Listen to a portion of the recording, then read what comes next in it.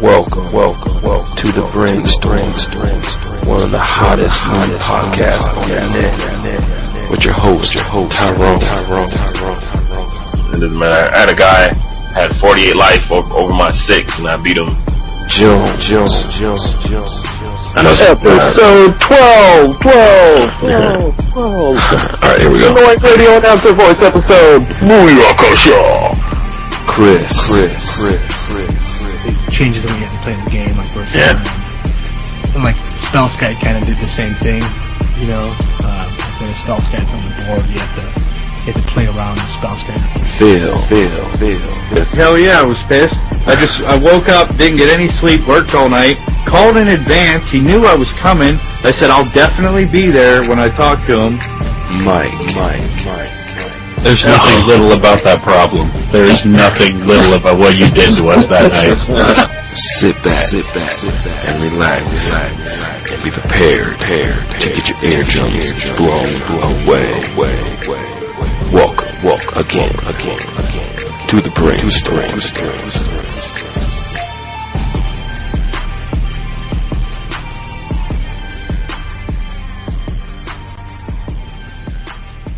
Yo, what's going on? What's good? Welcome to the Brainstorm. I'm your host, Tyrone. Thank you for joining us here for another week of the Brainstorm. And once again, this is another great moment in the Brainstorm. My good Twitter buddy, my magic mentor, because every time I have questions, on certain decks, whatever, I always get on and try to get the question from him. He also is one of the hosts of the A-Team. This week on the Brainstorm, we have Scotty Mac. What's going on, Scotty Mac?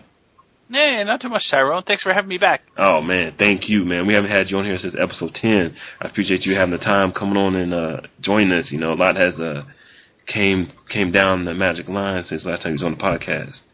Yeah, absolutely.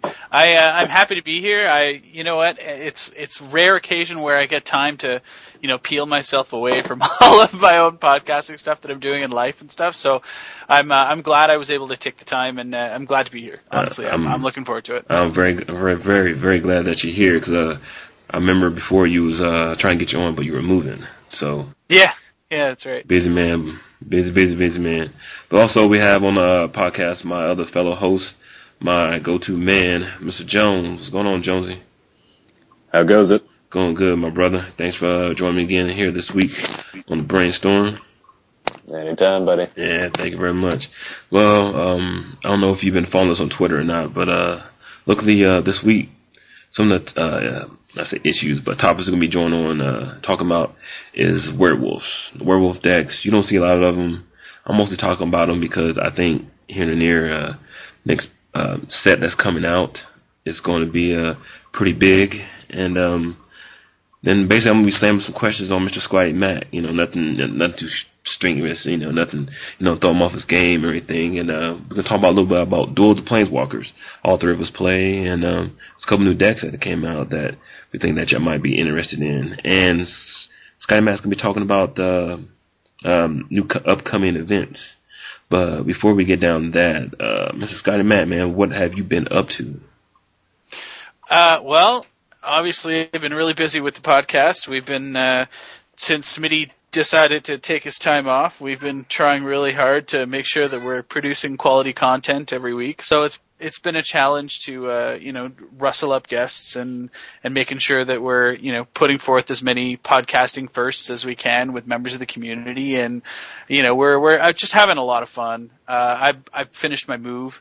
So finally I'm in my new place, and that all got done. Thank you. Yeah, we're pretty pleased with the place. I got my my man cave all set up, so nice. I've got my little, the basement magic den or whatever that's down there. So I was able to start my weekly EDH games again. So that's good because very nice. My fix was missing and I was starting to get shaky. So, but now we're back in full run on that, which is fantastic. Sweet. You're lucky enough to have a man cave. I've been wanting to get one of those for a long time, but living here in apartments, you kind of don't get that. So my man cave is my living room. So nice. But yeah, so it's good. And I guess the only other major one is I've started Insanity. So I don't know if you guys have ever heard of that. No, give us a brief description on what that is. So it's like a plyometric aerobic workout, okay. because we can't all, have the luxury of being, svelte, stacked guys. Yeah. Some of us are older and bigger guys that enjoy food too much. So I'm one of those guys. Yeah, me too. But so it's been good. I'm in a day 16 or 17 or something right now of the 60-day program. Wow. It's crazy. That sounds crazy. So it's been just a bit of nutrition, and then, I just hurt all the time. Yeah, you're a better man than me, but I just use my Connect and uses my Mindset Fitness. That's what I do. All that nice. All that insanity. Don't let him lie to you. He uses Zumba Fitness. Zumba. Hey. Gotta watch out, man. I'm a brother. I got moves. I make it be looking good on there, boy. I'm telling you. I made the Connect system jealous. That's how good. Nice. So, but nice. Well, what's been going on with the A-team? What kind of things y'all been going down with this week? A couple good podcasts, some other stuff. Yeah, I feel like our last few have actually been pretty good. I've been pretty proud of them. I guess the most recent one we had on Owen Turtenwald, so your Player of the Year, Magic Community. Yep. And God, that guy's a fucking riot. Excuse me. Yeah. My all good. God. All good. Yeah, he just was so hilarious. It was a pure honor to podcast with that guy, because he's always got an answer for everything, and it was just awesome. Yeah. So if your listeners haven't heard it yet, I definitely recommend you go and check it out, because he's got a lot to say. Well, give him the episode number that is. That's 60. Hold on. 61. Let me check my notes here. I think it's 62. 62. No. Yeah, 62. 62. Okay. Oh, that's right. This is the upcoming recent one. Okay. I'm just going over my Skype records to make sure. I hear that. Yeah. But we are actually joined by Christine Sprankle as well. So some of you may recognize her as the girl that dressed up as Elspeth for the World's coverage. Exactly. And and we actually had her on episode 61 all by herself. So she was our guest for 61, and there was so much feedback about it that was really good. So we decided to have her back for another one. I'm a costuming dude, so I'm gonna look that up right now. You haven't seen this yet? No. No, I haven't. No, he hasn't. I totally forgot to tell him about that. Because let's go ahead and clear the air on that episode 61. I know a lot of people probably would have. Basically, I'm clearing the air right now, because I'm a brother and I can do this, and like I said, Sky Mac, I got your back 100%.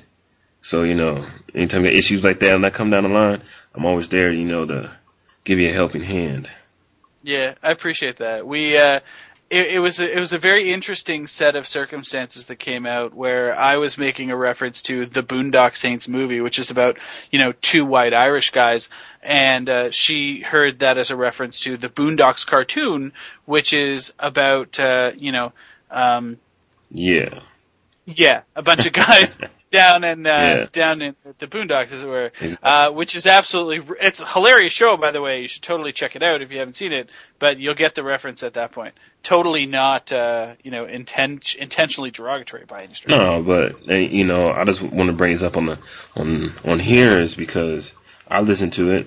I listened to that podcast 3 times because that interesting. I listened to it when I was in the car, when I was folding laundry, when I was doing dishes. So, if that's the case, I listened to it 3 times. It's not big of an issue. You need to stop taking stuff out of content and be real, be grown up. Don't be stupid. You know what I'm saying? Nice. So, but enough about that. I'll let that go. Well, unless you got something else to say about it. No, it's good. It's just really funny how, and we all say it in the industry all the time, and, anybody that's putting out public content, as soon as you give somebody, an anonymity behind a computer screen and, a free account to, and a free place for you to just post whatever you want, then, of course the idiots are going to be irresponsible. Same thing on Xbox Live. You got it. I know you know what I mean. But there's another thing that I've been wanting to ask you for a minute, and and I'm doing here on the podcast. That's be upfront about it. Jay Bush. Yep. To me, why is he such an angry man? So I mean, that cat be getting pissed. I mean, like some stuff he be putting out on Twitter he's funny as hell, but sometimes I wonder, it's like, man, he's one angry Canadian, and I was like, why is he so mad all the time? It's actually just part of his personality. Like it's so funny because I love this man to death. It's so strange how, when we were able to bring him to Toronto thanks to all of our listeners, which was an unbelievable thing, and still to this day we're always going to be indebted to our listeners for it. But, it was, he and I have just hit it off so much in all of the episodes, that we've done together, and all the conversations that we've had, and, inside and outside, of the actual cast. And it's like, it's amazing how much you get to know these people, Exactly. And it's just, so when he came to Toronto, it was like we were just best friends right off the bat, and the thing you need to understand about Jay is that he has such a short, so it's a unique combination of a short temper, right, loud mouth, and goldfish memory. Okay, so this is really messed up because he'll very quickly he'll get angry really quickly, and he'll friggin' tell you right about it, and then as soon as he's done, he just forgets that it ever happened. Like, it's so funny. So once you take him with that grain of salt and you understand that, oh God, some of the shit that comes out of his mouth is just priceless. Yeah, I'm not. I said, Jay Boosh, if you ever listen to this podcast, I'm not making fun of you, man. It's just his personality. That's another thing that draws me into the A-team. It's like, what is he gonna say? What is he gonna say? Then when he says it, I roll. It's great. Yeah. Love it. If you haven't listened to A-team, you guys need to go check him out. I say go listen to from 1 to 62. It's worth it. It's worth every penny to me. Yeah. Because I have right now. I've been still listening to your recent ones, but I've gone back and listened to all your other ones, and I'm about like 31, 32 so far. So, oh yeah. Yeah. So I'm trying to catch up. Trying to get another 30 more to go. So you got through some of our worst and best then by that point. Yeah. So, and because it's I ain't gonna lie. I try to take some pointers from most from you, and ideas, stuff like that, and everything. That's what I believe is you listen to other podcasts. You try to, get, other information, see what draw people in. And, that's why I try to add on to here because, I want, basically, the same type of atmosphere, vibe, as y'all do, but still have my own type of flavor right behind it. So, like me mostly, like when I do some other podcasts, like when I'm alone, when I do Friday Night Magic King, I put some hip hop in there, and yeah, get it popping. I get all the emails that say, man, thanks for the commute to work, that hip hop music in the background, and you talking, that help me get through the rush hour, so that makes me feel good inside. I'm helping other people and stuff. So, and your comment, sexual chocolate voice. Shit. I'm telling you. It's killing. You get me to work every day, Tyrone. Every day. Sorry. Man, yeah. Not mocking anybody, he gets me there too. And back. Scotty says the same thing. Filthy. You said that, what was that comment that you made about, I can't remember. I would listen to you read the phone book. Yeah, that's it. Yeah. when I heard that, I was hurting, man. I was hurting. My chest was hurting. I was laughing so hard. I can't believe you just said that. It was hilarious. I got a lot of good emails on that too when you said that. Everybody was blowing me up. So you listen to the A-Team? I'm like, no. So why is that? It gave me a shot on there. You gotta check it out. So I go in there and check it out. I zoomed through it, and you said it. I was rolling. My wife was looking at me like I'm crazy. Like, what is so funny? So you just don't get it. You just don't get it. And, because like back in my hometown in Indianapolis, there's at midnight to 3 a.m. There's what's called Quiet Storm, and the DJ name is Tyrone. So so that's like, yo, what's up, ladies? This is the Smooth Groove here on the Quiet Storm on 103.9 FM. So I try to carry that flavor on to it, stuff. So it's quite hilarious. Everybody told me I should be on radio, but that's just too much stuff. I just do podcasts. I edit myself out if I need to. It's like internet radio anyway. It's all good.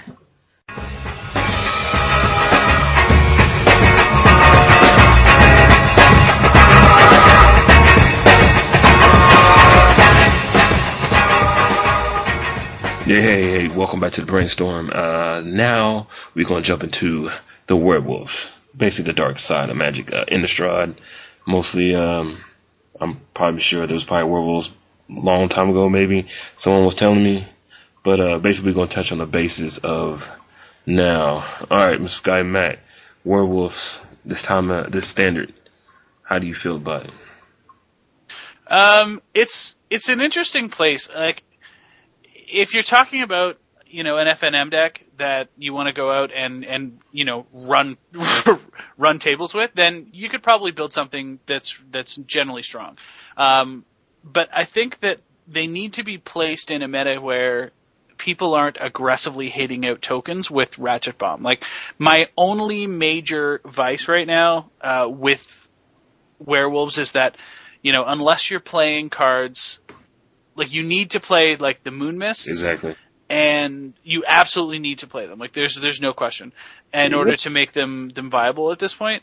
I think there's some interesting stuff happening with werewolves, like some of the werewolves in particular in block. And I think that, when you look at those lists, you're really going to see, a lot of exciting stuff.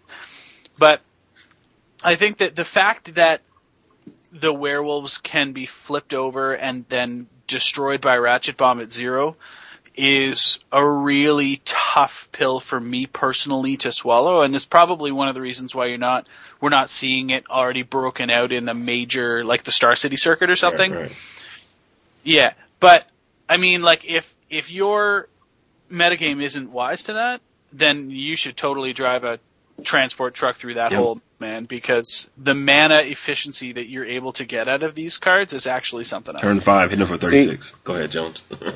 With the Ratchet Bomb thing, I actually have in your opinion, with an entire mechanic being put out into the game like this, I mean, just assuming they want us to play werewolves, and assuming that the developers of the game would want us, and not just us, but the upper level players, to use them in games, what sort of answers do you think they can come up with that Ratchet Bomb in the future? Do you think that Ancient Grudge is there, like, oh, you've got that, you should be good? Yeah, well, I think that Ancient Grudge is a big piece of that. But I mean, it's a matter of recognizing what your deficiencies are as a deck and just, hedging your bets. Full Moon's Rise accommodates that too, right? Because you can just sack Full Moon's Rise to regenerate all your werewolves from the Ratchet Bomb anyway. So, like, it gets there. You're obviously a creature strategy, right? So you're going to be susceptible to all of those traditional things. I'm really interested to see what comes back. In what comes in Dark Ascension. The challenge that I see with the werewolves is that it's really easy, I suspect it will be really easy to trigger, the 2-spell return, especially with all of the insane flashback stuff that's coming down the pipe. Right. So I'm assuming that there's going to be some bonkers werewolves that are going to come out, which are going to, help to push the archetype. But I'd really like to see like a green enchantment or something to the, something like City of Solitude or whatever that says you can only play spells on your turn, something like that, or like an arcane lab, like if they can reprint that.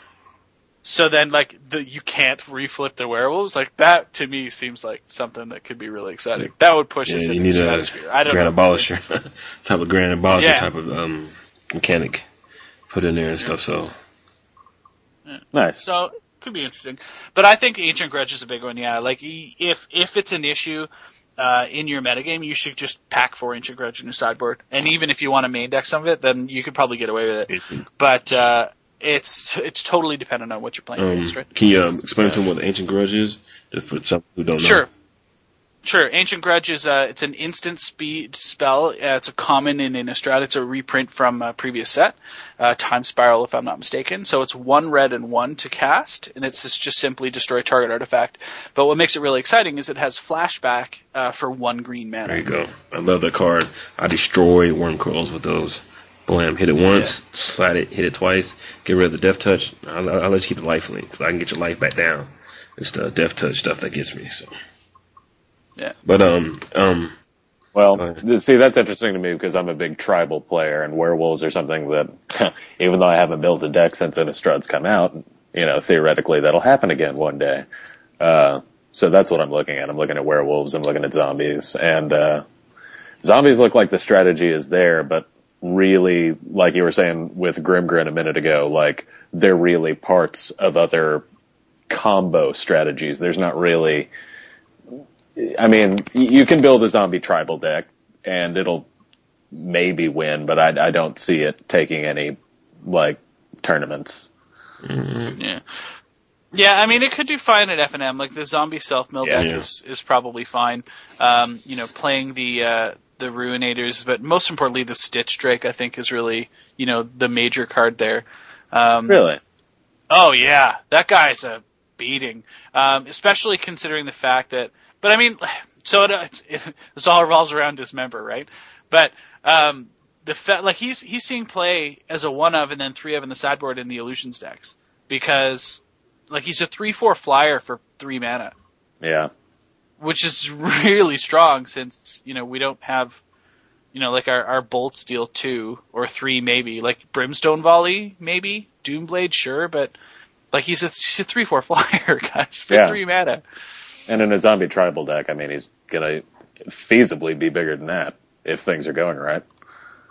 Yeah, so I like him. I mean, you've got the other bigger ones too.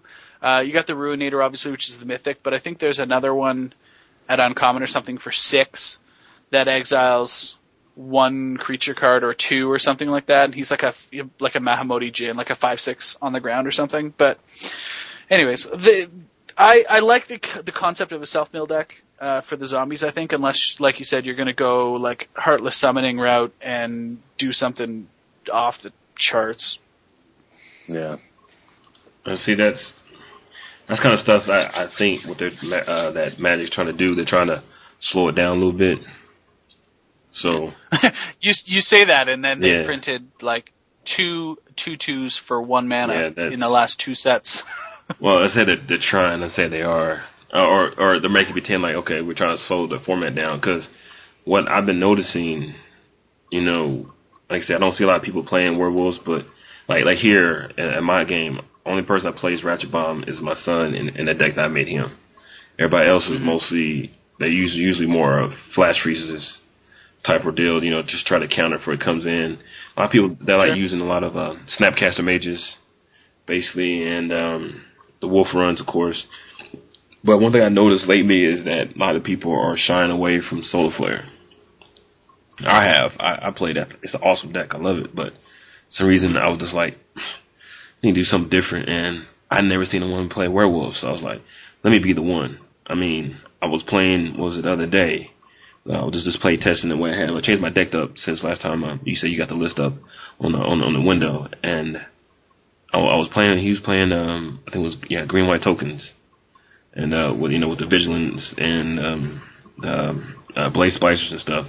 But I ended up hitting him. I think it was on turn 5 or turn 6. Hitting him for 38 with the instigator gangs, but the main card that actually helped me hit him that much was Friction Metamorph.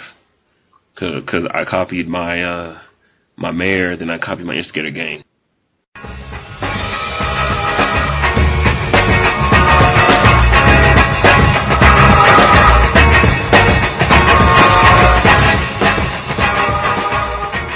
Oh, we had a drop call, so just had to do a little sound editing. You probably heard a little bit of Pete Rock and on a little switch sound. Reminisce. But anyway, get back to what I was talking about. I was playing the other day, and I was using my Friction Metamorph. I was able to hit the guy I was playing with for 38. So to me, Friction Metamorph and a Death of Tom, to me, are like the big dogs in there, because when they see your colors, they always bounce on, want to just throw in flash freezes. So basically, that Friction Metamorph, that's my main card, because normally everybody who runs, if you run Mana Leaks, takes all of Mana Leaks out and switch them with flash freezes. You may get the one that might keep 2 of each, but normally everybody play against a sideboard 4, so a Friction Metamorph can come in and help, really in the end. So basically, to me, the Friction Metamorph is the big thing on the deck. I was play testing this deck earlier before we jumped on the podcast, and Birds of Paradise was another big card that helped me out in this deck. But I got been saying, take, both of your advice and what y'all think. I put in, it's like, to me, the werewolf deck is kind of reminds me of like a Red Dead Wins type deck. Like, if you run out of cards, basically you run out of steam, and pretty much, that's pretty much it. So, I threw in, let me see where they go. I threw in Make a Wish to pull random cards out because, like, last week when I was playing, they were just burning me, and I had to use up all my moon mist and stuff like that, and I needed to get those cards back in, and I was thinking about trying to see if Make a Wish would help. There's an insight from you, Mac, and Jones. We got to think about, that people playing those type of cards in their type werewolf decks. I would probably try Noxious Revival. I know that you're getting 2 cards at random from Make-A-Wish, right. But it's like 4 mana sorcery. Just seems like it's a lot to do. Like, it's a lot of mana. Right. And especially if it's on your turn. Noxious Revival is 1 Phyrexian green mana, instant, and you can put a target card from a player's graveyard on top of their deck. So you can whip that out, like, end step, their turn, to rig your draw. Conversely, it also kind of doubles as pseudo graveyard hate, because, if they want to cast Snapcaster Mage and give something flashback or whatever, right. You can just, like, Noxious Revival it in response if you need to. But, I mean, that's just sort of like, it's a cute little Medina trick, but if that's what you're looking to do, is to bring cards back from your graveyard, yes. You're trying to make the most of your mana as best as possible, especially because, the werewolf creatures are so mana efficient, right? Right, exactly. I think the highest one in here is 4. Everything else is either 1, 1 colorless, 1 green, 1 red. The mayor is 1 forest, 1 plain. The outlaw, that one's 1 and 3. 1 and 2 red mana. Then werewolves are pretty cheap. Yeah, I think that. Only the instigators they're like 4 and 1, right? Well, there are higher ones. There are 5 and 6, but they don't have no abilities. They're just big hitters. Yeah, all the best sevens. ones are the lowest. Yeah, 6 7s and stuff like that and everything. But that's what I need to try to do. I need to try to bring the cards from my graveyard back into my hand or whatever, because when they hit me like that means I'm able, okay, you think get rid of my creatures, bam, to slap you across your face, play this, put it back, drawed it, putting it back in, playing it again. That's what I'm trying to do. Yeah. So, I'm just trying to think of a way to do that. Have you tried Daybreak Ranger? That's what I put. I took Daybreak Ranger out. We mentioned that last week. Yeah. On the failed recording, we were, me and Chris were telling him to try Daybreak. Yeah, I did. I did try Daybreak Ranger. I took those out and put in the Birds of Paradise. So, my only feedback to that is, like, if there was another 1-drop werewolf, or a good 2-drop werewolf that's not Mare, like, you're already playing Rampant Growth. Right. So you could probably, birds are probably fine. You could probably, you just said the mana curve is really low. You could probably just make those 3 Rampant Growths, 3 of the Daybreak Rangers. And it would help, not only would it pick off, like, Delvers and stuff, mm-hmm. which is a thing, but if you can flip him, you just don't lose to creature decks, right? Right, yeah, just you fight anybody, it's 1 red. It's ridiculous, yeah, right? It's especially very nice. Especially with all of your pump effects that you've got going on. Mm-hmm. So I would probably, if it were me, I would try cutting the Rampant Growths, because the birds at 1 are fine, but you're doubling up on a Rampant Growth, especially since you're not ramping up to 6 or anything. Right. So and then that also increases your creature density, which would make you mulligan less. Right. Feedback. Yeah, so I want to speed it up. I see a lot of other people. I just had this card and I don't know what it did, but it's a new fraction. It's a common. It's one red, but you sacrifice the creature, then you get to put out 3 then you get 3 red mana. I had the card next to me. I think Sadie grabbed it and chewed on it or something. So Okay. I have no idea where it is. So, but I was thinking about maybe getting cards. I was even thinking of the priest of R. Brooks. Mm-hmm. I was thinking about using him, and bring him out, use him, then able to bring out the outlaw. On that turn, stuff. I'm thinking about many different ways of doing that, but it still kind of get rid of the, werewolf type of deal. So basically, keep the birds, drop the rapid growth, throw in the Daybreaker Enders. Yeah, I'd try that. Just try it. And and even if you wanted to, run it, like if you're running out of Full Moon's Rise, like you should probably have Full Moon's Rise another Full Moon's Rise on the sideboard. Yeah. I'm not sure what matchups you're bringing Adaptive Automaton in for, but like 3 mana for the Lord just seems, it feels like it's probably slow. But if you were to, just trying to, I don't know your meta all that well, right? So it's tough for me to say, but like main decking an Ancient Grudge or 2 may not be terrible, or maybe you just main deck a Beast Within as a catch-all or something. You know what I mean? Like it just seems like you're well positioned to demolish things like tokens and illusions. I mean, by playing 3 Arc Trails main along with the 2 Brimstone Volleys, that's pretty good. Yeah, Brimstone Volleys. Yeah, right? Yeah. I took out the shocks. Yeah. Yeah, because like all the decks I see, normally everybody plays shocks. Well, I want to get away from that. I think more of the volleys and the art trails will be able to handle what the shocks would do, because the art trails you get 2 for 1. So always. And then with the Brimstone Volley, that's mostly emergency pop. It's like, okay, I got no other answer. Maybe destroy 1, hit you for 5. Maybe kind of stuff like that. Because usually most games I won, Brimstone Volley is usually the card that helps me win the game. So I get them close with the wolves down. They destroy them all. They're down to 4. Then I put up a 1. They get rid of it with the Ratchet Bomb, and I slam them with a Brimstone Volley for game. Stuff like that I try to do. But I'm gonna try it. I was also thinking about the rapid growth. Kind of did slow down a little bit.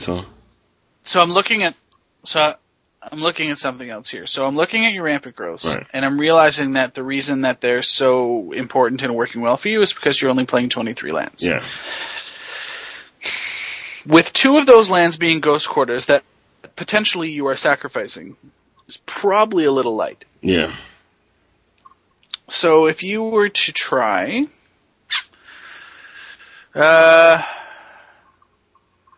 if you turn the rampant growths into like a mountain and a forest, and if you want Beast Within, another volley, maybe is fine. Volley, yeah, volley or Beast Within, yeah, probably good. Yeah, either one. And then change the Make-A-Wishes to Noxious Revivals, and it may speed it up a little. Yeah, I would definitely try that. You heard it here so first. Do you run 24 land in a 60 card deck? It depends. It has more to do with what the deck's trying to accomplish, I think, for me. I would feel comfortable running 24 land in this deck, I think, with 4 birds and the low curve that you've got, but I certainly wouldn't trust myself to play any less than that, and if that were the case, I wouldn't be running Ghost Quarters. Just because, I hate That's more of to a sideboard card for myself as well. Hey, don't get me wrong. There is enough lands in Standard right now that Ghost Quarters are required. Mm-hmm. Yeah. I believe that. In at least 1, maybe 2, fine. But I think the issue is that you have to play the Ghost Quarters in anticipation to say, I may need to use this at any given moment. And it shouldn't be a crutch in your mana base. Right. So I'm thinking about maybe, because they were in my sideboard, then I put them in the main. So I was thinking about probably putting them back and change some other stuff up. So, but I'm definitely gonna look at that. What's up? I was telling you about to say something. I have a really skewed perspective, I think, though, too, because like about lands and sideboard, I'm naturally a control player, but I could flex into good mid range, aggro controls type strategies as well. I don't play a lot of just balls out aggro, but I do lands in my sideboard all the time as a control deck, because in those control matchups, never missing a land drop is almost as valuable as always having a counterspell. Exactly. So. I often will put lands in my sideboard. I question the capacity or the intelligence of putting lands in the sideboard in an aggro deck. And I don't know. I may be totally wrong. And dude, this is why I miss Smitty, because he's Mr. Aggro. Oh yeah. But it's food for thought, right? Because sideboarding is a terrible, terrible art, and it has taken me like 17 years of playing this game to finally get my head around why am I putting cards in my sideboard? Like, what are they accomplishing? And trying to make the most out of it. There's been some really good articles, and I just see if I can find them. I think Mike Flores has written friggin' half of them, truth be told, on 5withflores.com is his blog. And some of his older stuff before he started writing for Star City was absolutely amazing for value for stuff like this. I've just filled my Mike Flores quota, so... Yeah. Hey, Mike. But I was checking out his stuff earlier too. Yeah, but like sideboarding is an art form. It's pretty sick. It is. And that's why you see, like, when you look at pro sideboards, a lot of them are just random. Like, they just seem like, what the hell? Like, there's one here, one there. But, I mean, they all have to come in, right? They all have to have a purpose, otherwise they're just wasting space. Exactly. And I always try to make a plan with mine. Sometimes I do pretty good. The deck that I made for my son, it's just something that's totally off the wall, and mixed with it's a red blue with Shauna Fingersons and Mind Shriekers and Sword of Feast of Famines. So it does work. It kicks my butt all the time. But if you miss that, I'm telling you, with this deck, that even with these changes with the werewolf deck, if you miss a turn, if you don't get your call, you might just go ahead and scoop, because you're not going to win. I can say that for a fact, because, like I said, if you give me the turn 7, you're done. If you give me the turn 5, hit you for 36 if you can't stop it. So, I really like the Moon Mist interaction, where you basically sit there and be like, yeah, I got a bunch of little guys, come on and attack. Yeah. You're like, no blocks, Moon Mist, you're dead. Exactly. That's a good thing about playing a werewolves. I mean, if you're people out there, if you're in your area, and a lot of like you said, I haven't seen not one person play a werewolves. I've seen people play Reckless Waif just because it's a one drop in some red decks, but actually playing a full out werewolf deck, you don't see that. You'll catch people off guard. I mean, I had people playing against white, playing against mono black. They weren't expecting this. I mean, just coming, like, go ahead and attack. They'll come in with their Volt Scourges and their Freshman Crusaders. Give me like 6 poison counters. They attack with all their stuff. Give me the 9 in the turn. Moon Mist come in with an Instigator Gang and an Outlaw and everybody else, and swing for 36. So I mean, so yeah, it's and you don't even have to wait, right? Yeah. Like Moon Mist, like it's fog too, right? Yeah. Basically, it's a fog. Yeah, basically, all damage that would. But see, the key word is combat damage. Yeah, and that's the part that was getting me. Sometimes when they like destroy, like like, oh shit, it's not combat damage. Like, damn, it's not as good as fall, but it's the part is when you block, then you Moon Mist, transform everybody. They're like crap. So then next turn, then it's like, how much you hit me for? And I count. All right, play this card. Hit you for such and such, and like, okay, game. And the look on their face. I mean, no offense to pale people, but you try not to show your emotions so much, because most people I play Magic with, they don't like the sun. But no offense, Dark. But when I do that to them, they look like Santa Claus with bright red cheeks and just start shaking. I'm like, hey, you've been whooping my butt for the past 2 months. Now it's about time for you to get your butt whooping. So nice. That's about it. But that's enough on the Werewolf decks. If you want any more information, you guys can go on and check on the website. I have a link up there, and will put Scotty Mac's things in there. But Matt, we still have your Tezzeret deck on the website, if you have any new update information, decks you're trying to try, whatever that want other people to see, man, send me the link and I'll put it up there on the website. Because you got your own little spot up there, so that's like your little Hall of Fame up there. So. Oh, thanks, man. Yeah, no problem. Yeah, I just actually, it's funny. I've always just Tezzeret is just so good. Like I played Solar Flare for a while, and then Shaheen Surani basically came through for me, and he's decided to say it's really good still, and so I was playing his list for quite some time, and we had him on the podcast as well, right? And just before Worlds, and it was awesome. Just he is one hell of a guy too, and so he was sharing with us his most recent lists, and they were pretty strong, and I was playing those for a long time. And actually, just tonight, I happened to watch Frank Lepore's TCG video series for this week. Too. Yeah, very good. Yeah. He put up some Tezzeret lists, and he's basically what he's done is he's taken Shouta Yusuka's list, who's like Mr. Tezzeret. Like that guy plays Tezzeret in every format possible. Is it the Japanese ridiculous player? Yeah. Okay. Yeah. So Frank took his deck, changed like 3 cards, and basically ran the gamut with it. And so I was watching the videos; they looked really good. I just sleeved up the deck tonight, Nice. You gotta let me know how that goes, man. Yeah. Definitely let me know how that goes. So, on the next account, we're gonna jump to Duels of Planewalkers. Okay. This is a big thing now.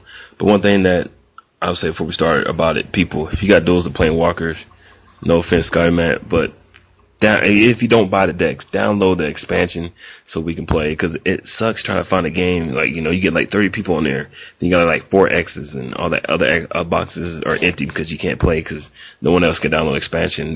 For you to play against it, it's free. You don't have to buy the decks to play There's it. There's a free multiplayer expansion just so you can see cool. the decks and play against them. Yeah, you don't have to buy the decks, but you still can play against the decks. So nice. This is how it goes. I haven't powered up my Xbox since I moved, so yeah.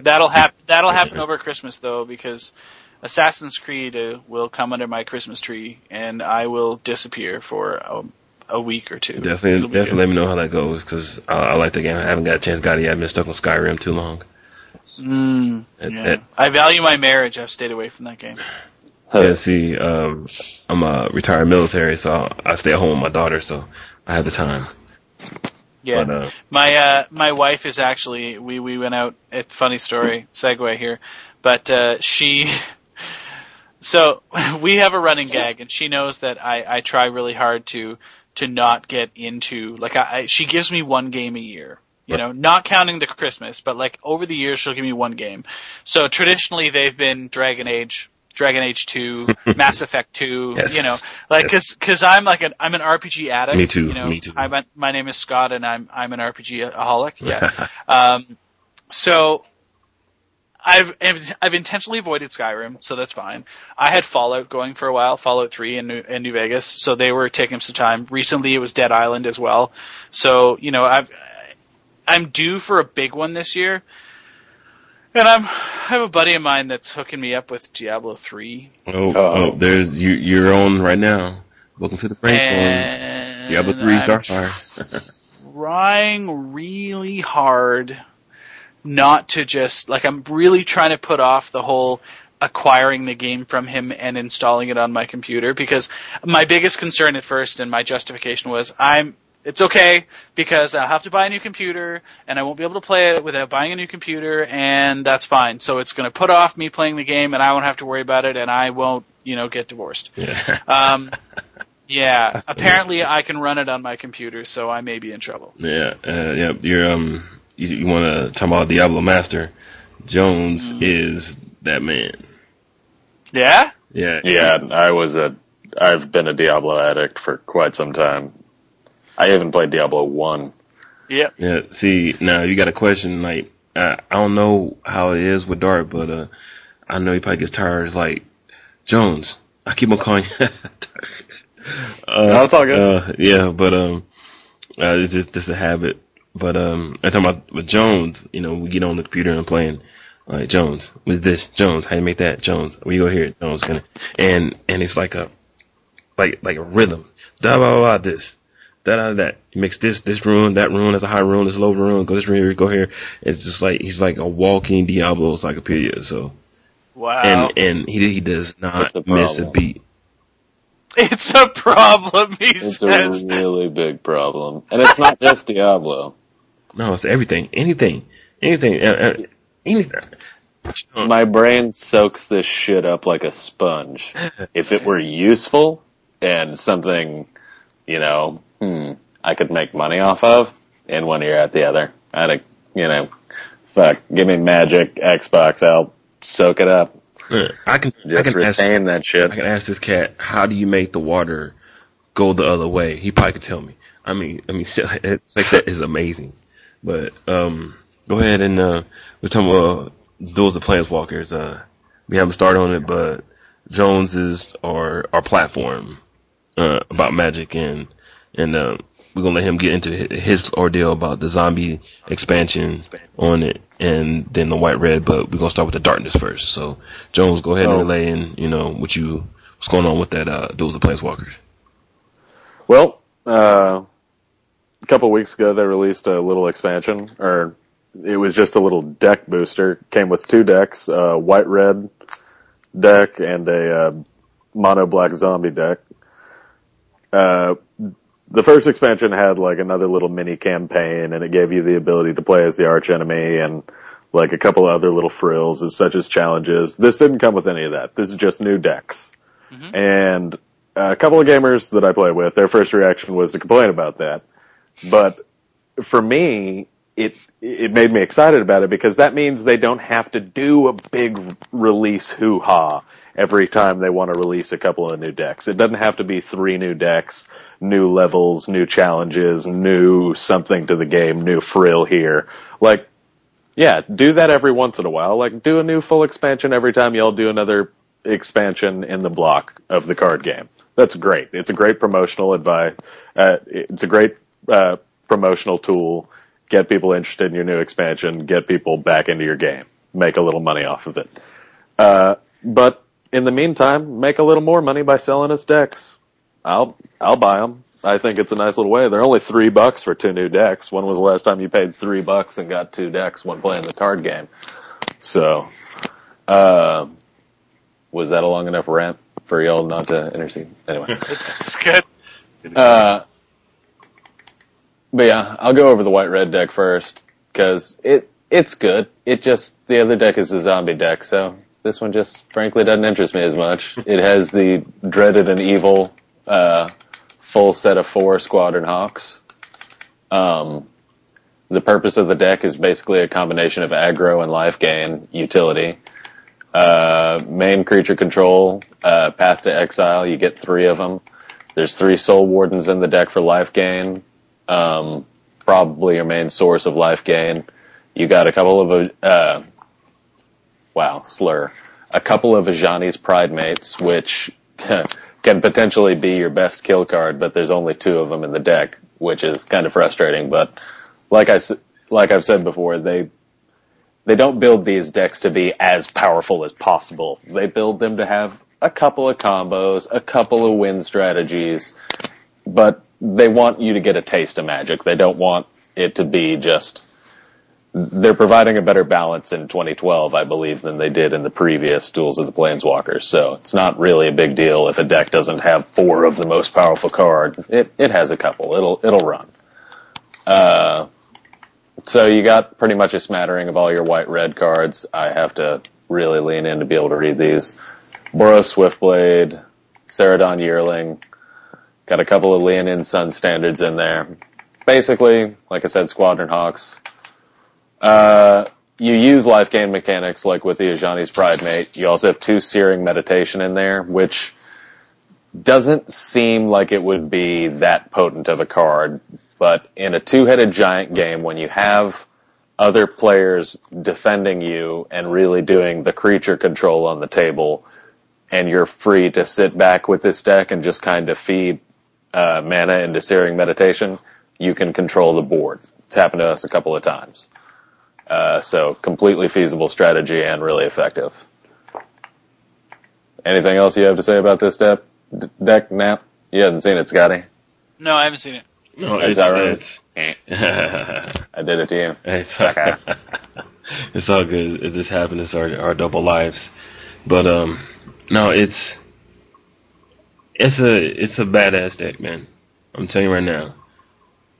I don't think it's very potent in single player, but I think it's very powerful as a paired up in two-headed giant with the right deck. In a way, it is in single player. You just got that certain predicament. Like every time I played against it, I was just lucky. I was playing the red-white, but I was lucky enough to get the white card that destroys all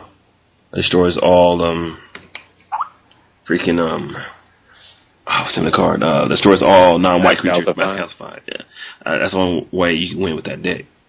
But compared to new ones, some of the other colors, the Jace decks, but the deck is really good.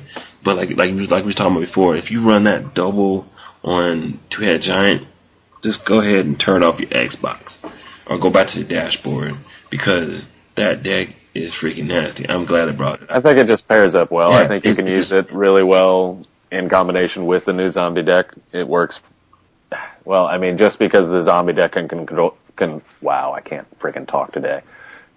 the creatures while you use the life gain mechanic to control the rest of the board. And of course, the zombie deck puts out so many creatures that you can really feed off of that life gain.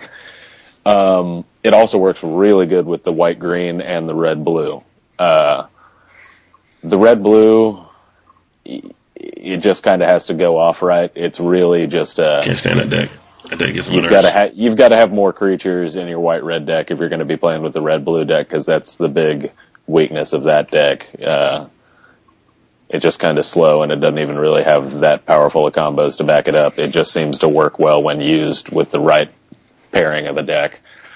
Okay, well, enough with the white-red deck, because like I said, it's good, but it doesn't have zombies. And if you want to find out more about it, go buy the deck and go play it. Yeah, 320 Microsoft points, I think. It's either 320... I think it might have been 240, which is $3. 320 is $4. Right. I want to say it was 240, which, I mean, the price is 240. I'm sure it's $3 like on PlayStation and Steam too. I'm not positive, but it's $240. Good enough estimate. Then, but if you want to unlock the deck, it's another 80, so 320. If you want to get it and unlock it, so you can unlock it by playing it, so you don't have to spend more money. But I did. I was too lazy to play with it. I want it right now. I'd be used it immediately. That's how it is. Yeah, I see you commented about skin render on the chat bubble, and yeah, there's a couple of skin renders in this zombie deck. Very potent. I have a lot of fun with Phil playing this deck, two-headed giant, just with another zombie deck. It pairs up with either of the black decks well. It pairs up. There's a couple of strategies to use, but I just think the most fun way to do it is to run the two zombie decks. And really the only cards that feed off of each other are the... Let me see here. I'm not an encyclopedia with this deck quite yet. Don't remember all the names. The Lord of the Undead. The other zombie creatures get +1/+1. We actually had a weird glitch mechanic where Phil and I played them on the same turn, hoping that they would boost each other up to make them tougher against our opponent's burn spells. But because they had a Searing Meditation out, we didn't want to just have them be able to use that and kill them.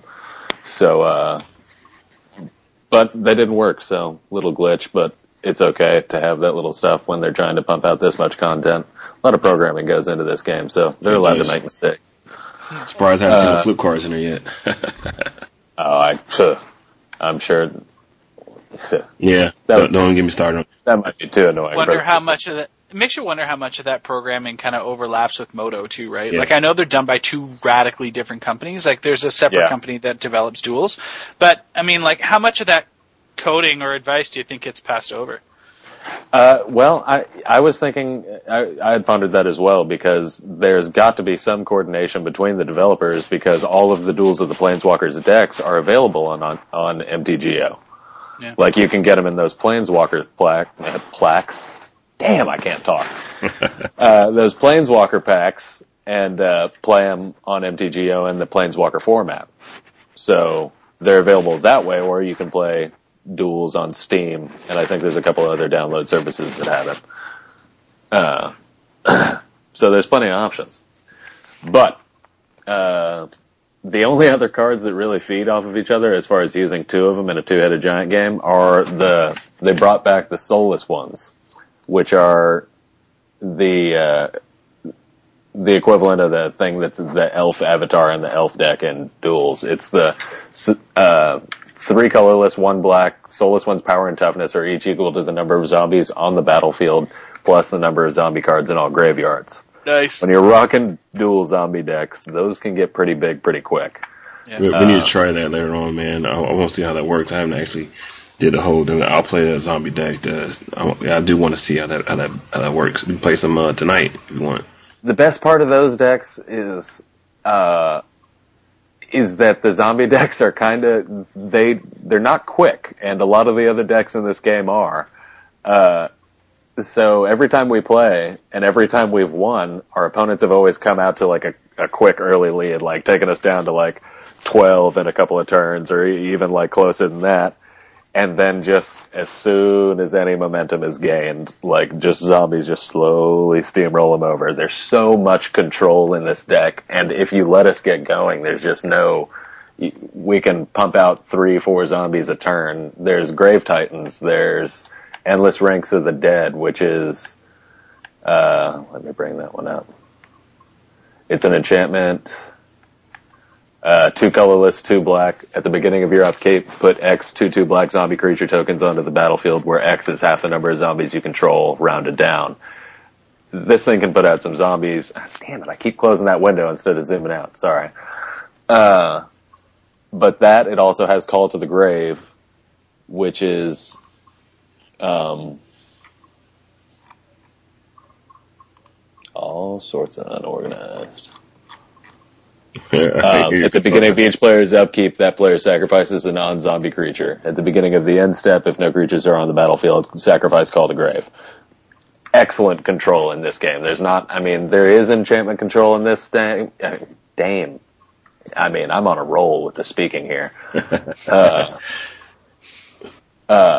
There is enchantment control in this game, but I found out that it seems that a lot of people trim it out of their decks. In some circumstances I do, but I normally leave one in just for that what-if scenario, depending on the deck. So I haven't had anybody be able to get it out of play. Any other... I feel like I'm ranting too much with that. No. It's pretty good. I mean, it's good, man. It's... They say that if you really want to know how the deck runs, you need to just go into play itself. I can't speak much on the red. Anyway, the black deck myself, because I haven't even touched it. I've been mostly playing the white red, because I'm a type of player. I'm like Scotty. Tezzeret is like my favorite. I still own a play set, just sitting in my binder, not playing them, because the game is just changed so much. But I haven't had a chance to open up any Lilianas. I mean, of all the packs that I got, the only decent sized card is I got a pack. I had a Snapcaster and a Garruk in there. That's the only big thing I ever had. So that's quite a tangent we just went on. Yeah. So I'm trying to do that. So well, the other thing with the zombie deck, like I said, there's a ton of control in it. There's feeding frenzies. I actually trim those out because they never seem to be as handy as I want them to be. Like late in the game when you've got as many zombies as you want them to be, that card to be as nasty as a dismember, you've got other cards to take care of it, so that's not really as pertinent as it would be for a 3 casting cost. No, not at all. Meanwhile, you've got Cruel Revival, which late in the game, it's always nice to just destroy something and pull another one of your guys back out of the graveyard. But with it being 4 colorless, 1 black, and there's 3 of them in the deck, I take at least one of them out, because otherwise they're just too expensive to have that many in the deck. One of the other big cards in here that's pretty hilarious to see back in the game is they put Phage back in the game. Phage the Untouchable. Really? Yeah. I trim her out of my deck just because there's so many cards that could take care of her, and also specifically because Phil and I lost a game because someone polymorphed one of his zombies and Phage came out. So it's funny. Yeah. So It's one of those, can't really justify putting her in there. The deck doesn't really need her, but it's nice to see her if you want to toy around with her. Good kill card for single player, I guess. Again, the zombie deck is okay in single player, but I would make sure you trim it down with all of the cheap cards and take out a lot of the heavier hitters. Just because, at least with my luck, I always draw a handful of them and then end up mulliganing down to 4 cards just so I can have a chance. But yeah, that still doesn't end up going well. So that's my opinion. I think the expansion, especially for the price, is well worth it. And, all about the zombies, so. Nice. Yeah, definitely. No definitely. Yeah, definitely give a shout out, or a shot at a SkyMac when you get a chance at Christmas time when you fire back up the Xbox. Plus, we need to coordinate on Xbox too and play some Assassin's Creed. But anyone next coming up is events and all that kind of stuff. I know Star City Games was going on lately in St. Louis. I've been looking at those deck lists, and those quite surprised me of what people are playing. But this is say more touch your area. What kind of things and events are going on right now? So St. Louis just happened. There were a lot of strange decks. You're right. There was a lot of suspect play apparently too. Everybody's all up in arms about how terrible the players were that were all on camera. So I don't know. I didn't actually watch all the coverage, but it just seems to be the rumor. The Invitational's happening, if I'm not mistaken, this weekend. It starts tomorrow. And that's the major culmination of the event for the year. So basically, you're into... I'm just trying to take a look here to see if there's actually an event. No. So it's a bunch of days long. The way this works is it's going to have standard and legacy, both days of each, and then I think there's there's a third day of standard with a top 8 of legacy. So it's a healthy dose of everything. There's going to be a lot of people. Apparently, according to their Facebook page, there's 243 people that are going, and a lot of names are there. I know, based on our conversation with Owen, it's going to be insane. So it'll be one to watch, and of course, my boy's doing coverage, Joey Pasco, and he's running with Jacob Van Lunen, who's always entertaining. But so big shout out to Joey, and hopefully it'll be a blast to watch. I'll be watching as much of it as I can for sure. Yeah, me too. I always try to watch the coverage as much as I can. A lot of people say that they don't like it and all this kind of stuff. I mean, it's not the NFL, it's not a national, league, whatever, but it's quite interesting. I think the most part of it is that one gentleman that was talking about the Japanese player of how slow he was shuffling. I think you might know what I'm talking about. Yeah, it's BDM. Yeah, Brian David Marshall. Yeah, he's actually one of the coolest guys I've ever met.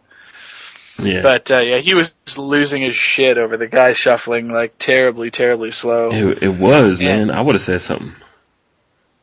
Well, I mean, and it's funny too because at some point in time you got to realize that he's doing it intentionally, right? To try to tilt his opponent, play, keep a handle on the tempo of the game and all that stuff. But yeah, BDM was hilarious. Oh my god. Yeah, so I never cussed on a show before, but this might be the one. Yeah. I was like, oh man. I mean, I was getting frustrated. I'm sitting there. I went in the kitchen to get something to drink. Went to the bathroom. Came back. He was still shuffling. It's like, are you serious? Because I had to go somewhere at the time, and I want to, I want to watch. I know it's gonna be on YouTube, but I want to watch the coverage, while I was home. I want to slap him across the screen. No offense to your player, but you just shuffle too damn slow, and tempo or not, you lucky it wasn't a brother across the table because I would have given you some words to hurry up. But anyway, Another thing that's going on in Magic that's kind of, a big thing is people talking about they want to ban Brainstorm. You want to ban the card that this fabulous podcast was founded after. You want to ban it. What is your thoughts about Brainstorm? Because I get a lot of things of people saying that it's basically it is the format. It's what's making people want to play Legacy, yada yada. But give me the Scotty Mac version. No, I'm right there with you. Legacy is defined by Brainstorm's existence. It's my opinion. The reason that you play Legacy is to be able to play Brainstorm with infinite fetch lands. Like, yeah, exactly. That's why. I mean, you remember Jace the Mind Sculptor? Yeah. You remember that card? That card? Remember how you could brainstorm every turn, and it was banned because you could brainstorm every turn? Yeah, exactly. Yeah, brainstorm is an extremely powerful effect, and it's iconic to the format. And I think that if they ban it, it'll be in a lot of trouble. I'm not sure they will personally. I don't think there's going to be a lot of bannings that are coming down in Legacy per se, because I think they've kind of established that it's a fairly wide open format. It's a blue-based format for the most part, and that's just the way it is. I think that their ban baby is modern, and I think they've demonstrated that they're not afraid to come in and sweep out a bunch of cards and a bunch of archetypes and manage that, and so. I just love Brainstorm personally in Legacy, and it's one of the reasons why I love playing it. So, yeah, that's. I mean, I picked up a couple playsets of Brainstorms when I had the chance, and I'm not a big Legacy player, but when I do play Legacy, it's always some type of blue just to play Brainstorm, because I'm not. I know it's that much I can't afford playing Legacy. I mean, there's a lot of stuff. I remember the first time I heard about Legacy, probably mentioned this before back in the other podcast, but I'm saying it again. I go in the box and ask, for one of their lands that's I guess it's a plain and an island. So basically, the Tundra. Yeah, Tundra. Yeah, the Tundra ones, and I was like, oh yeah, I'd like to get that and that. And I'm not really, I'm just dumbfounded, just starting to play it back again. Now with the price, and he said, okay, that's $250. I almost crashed my pants. Like, what? Excuse me, what'd you say? He said, $250. It's like, for what? I said, well, these are the original. I'm like, oh, well, you put it back in the case or put it in a museum because this is freaking crazy. I ain't paying $250 for 2 cards. So, but I'm dabbling in it. But one thing that I'm really getting into now mostly is Commander. Yeah. I'm working on a Kimba deck as my legendary creature and stuff. If listeners, if you haven't get on YouTube and check out Top and Go Productions. They do the other 99. It's one of my buddies that I play Friday Night Magic with, and he's on. You can follow him on Twitter at Top and Go. They're a great guy. He does great videos on EDH, and I remember they were talking about doing that deck before, but then he actually put up there for me and did that and brought up very good points about making that deck. So I'm definitely gonna do that. I had to come down to Canada and up to Canada and play some EDH with you, man.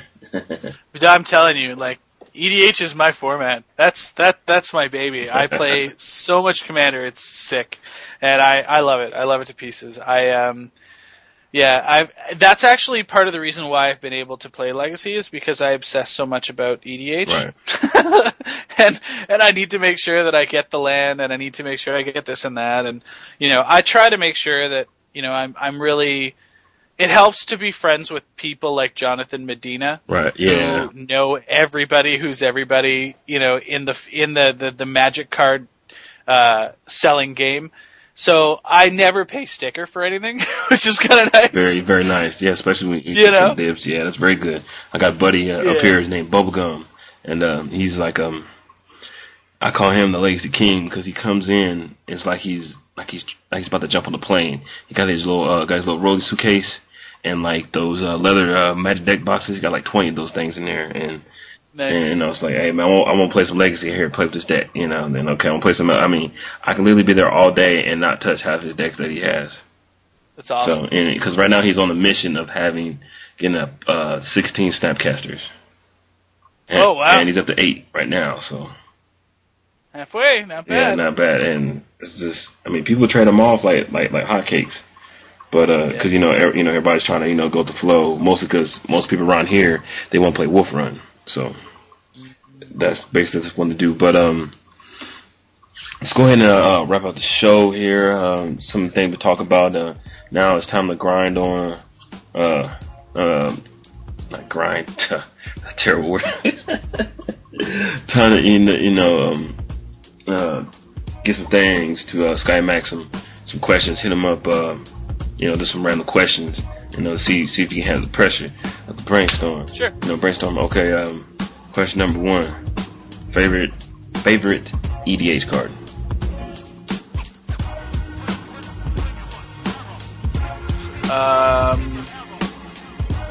This is Jeopardy. I know. Oh, that's so tough. You know what? I really like my favorite single card in a vacuum. Like, I mean, do I cheap out and say Primeval Titan? Probably not, right?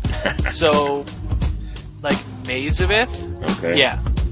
Or, if you had to take another one, I'd say Mana Reflection. Yeah, sure, go. Mana Reflection, okay. Alright. Number 2, favorite standard deck. Ever or currently? You can say ever. Counterpost. Counterpost, okay, very good. Favorite deck ever. Counterpost, no question. Alright, favorite color to play. If you had to play a monocolor, what would it be?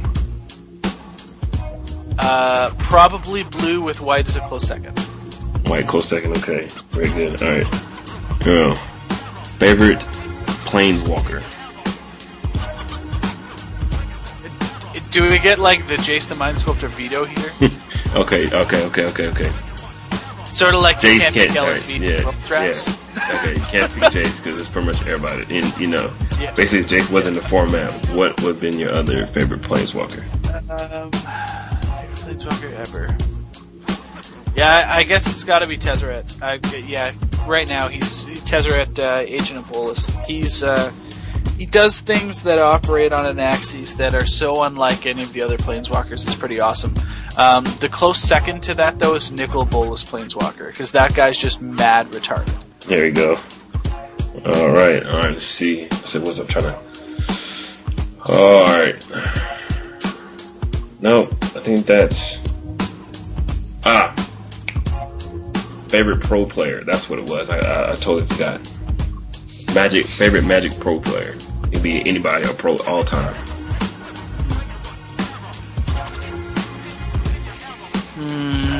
That's a tough one. I'm going to go with to hang out with or to watch. No, watch. To watch. I gotta say Brian Kibler. To watch, it's hands down is Brian Kibler.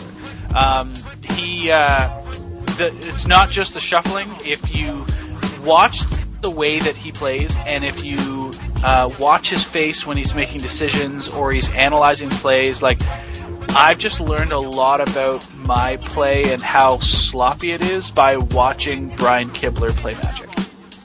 There you go. Okay. All right. This is another big question in the Magic community right now. All right. Let's just say the gods of Magic came down upon you and gave you the one complete choice to choose a format: extended, or modern. Which would you pick? Modern, for sure. Why's that? I was not a strong proponent of the double standard when they had it out. Old extended was actually really interesting as a format because it was partially rotating, but you had such a ton of cards that you had access to. But if it's between those two, then I gotta say modern.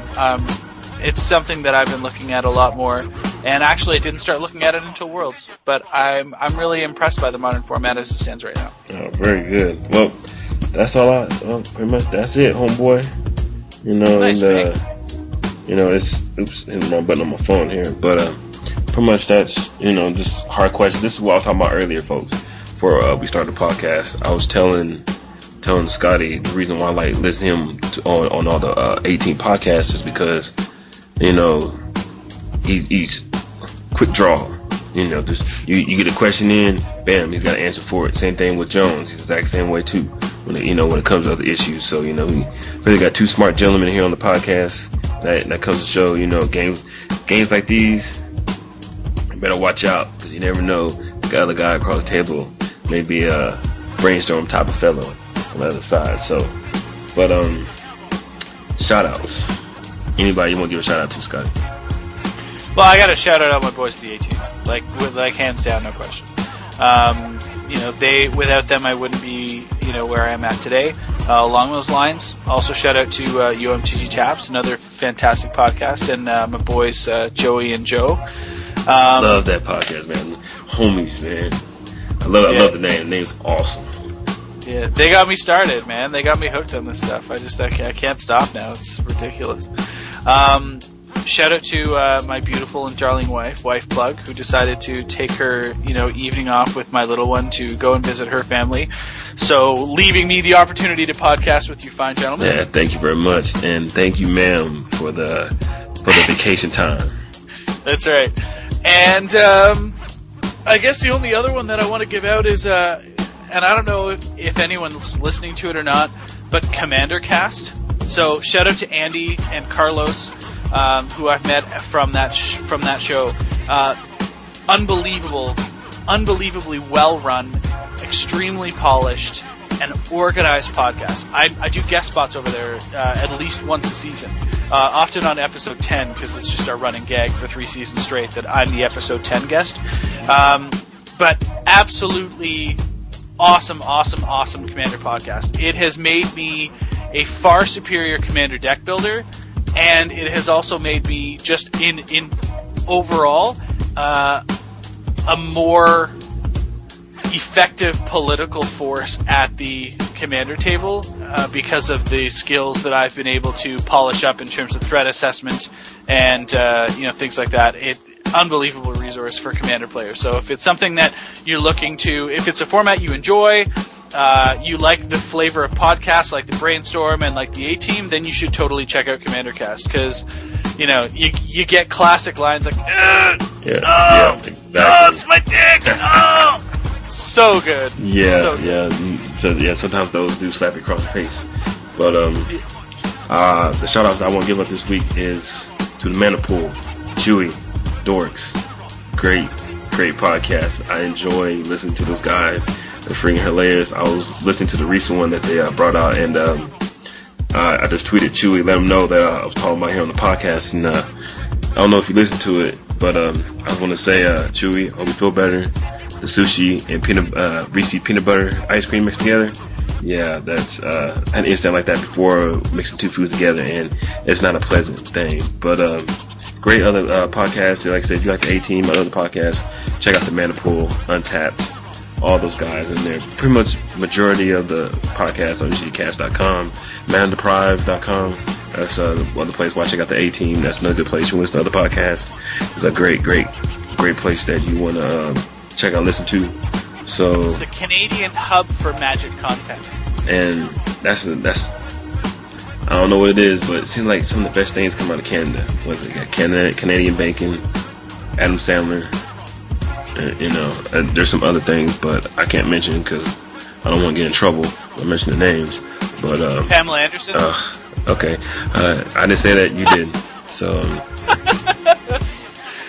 nice. Pretty much that it is. But Jones, you got anybody you want to shout out to? Nope. I knew it. That's why I would just say something anyway. I'd like to give a shout out to Jones. My Diablo encyclopedia, my RPG encyclopedia, basically.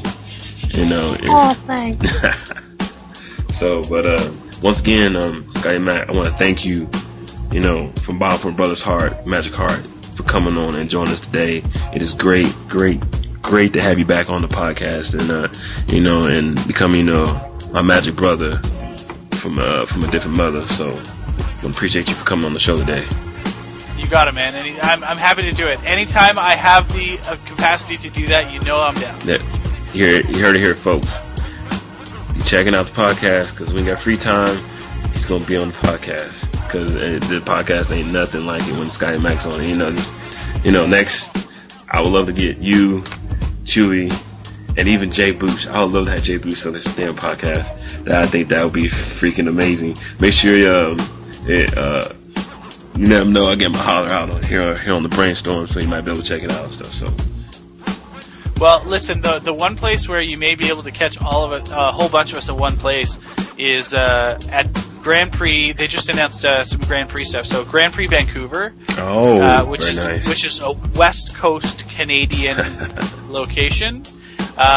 We will likely all be there with bells on, and our wives, I think, are coming too. Awesome. So it's gonna be like the Canadian Magic Mecca. It's gonna be insane, off the chain, and yeah, we're gonna be there for like a week. So the parties after the event will be ridiculous. Canadian time, you know what I'm saying? Oh, I just remember something. Go ahead. I'll mention it. Well, it's one of the few places and times of year where you can, jump on a ski lift, go up to the top of the hill, ski down the hill, and then when you get down to the bottom of the hill, it's summertime, and there's like hot tub parties and stuff, and like pool parties happening in the ski lodge. Like, I'm telling you, this is off the chain. I think I need to go to Canada for vacation. How about you, Jones? You down? Not really in the budget for a little Canadian excursion at the moment. No, neither am I. I'm just saying it would be nice. If someone's buying. Yeah, you buying. I'm down. Yeah. Most definitely. But, once again, Sky Mac, thanks for joining us today. I'm your host, Tyrone. We're here. Sky Mac, Jones, here on the Brainstorm episode. Ooh. You're gonna have to edit that in. Yeah, I'll have to edit that one in. I totally. Episode 24. Here on the Brainstorm. This a little brain fart, but thanks for coming joining us today, and we will catch y'all later. Y'all have a good one. Peace.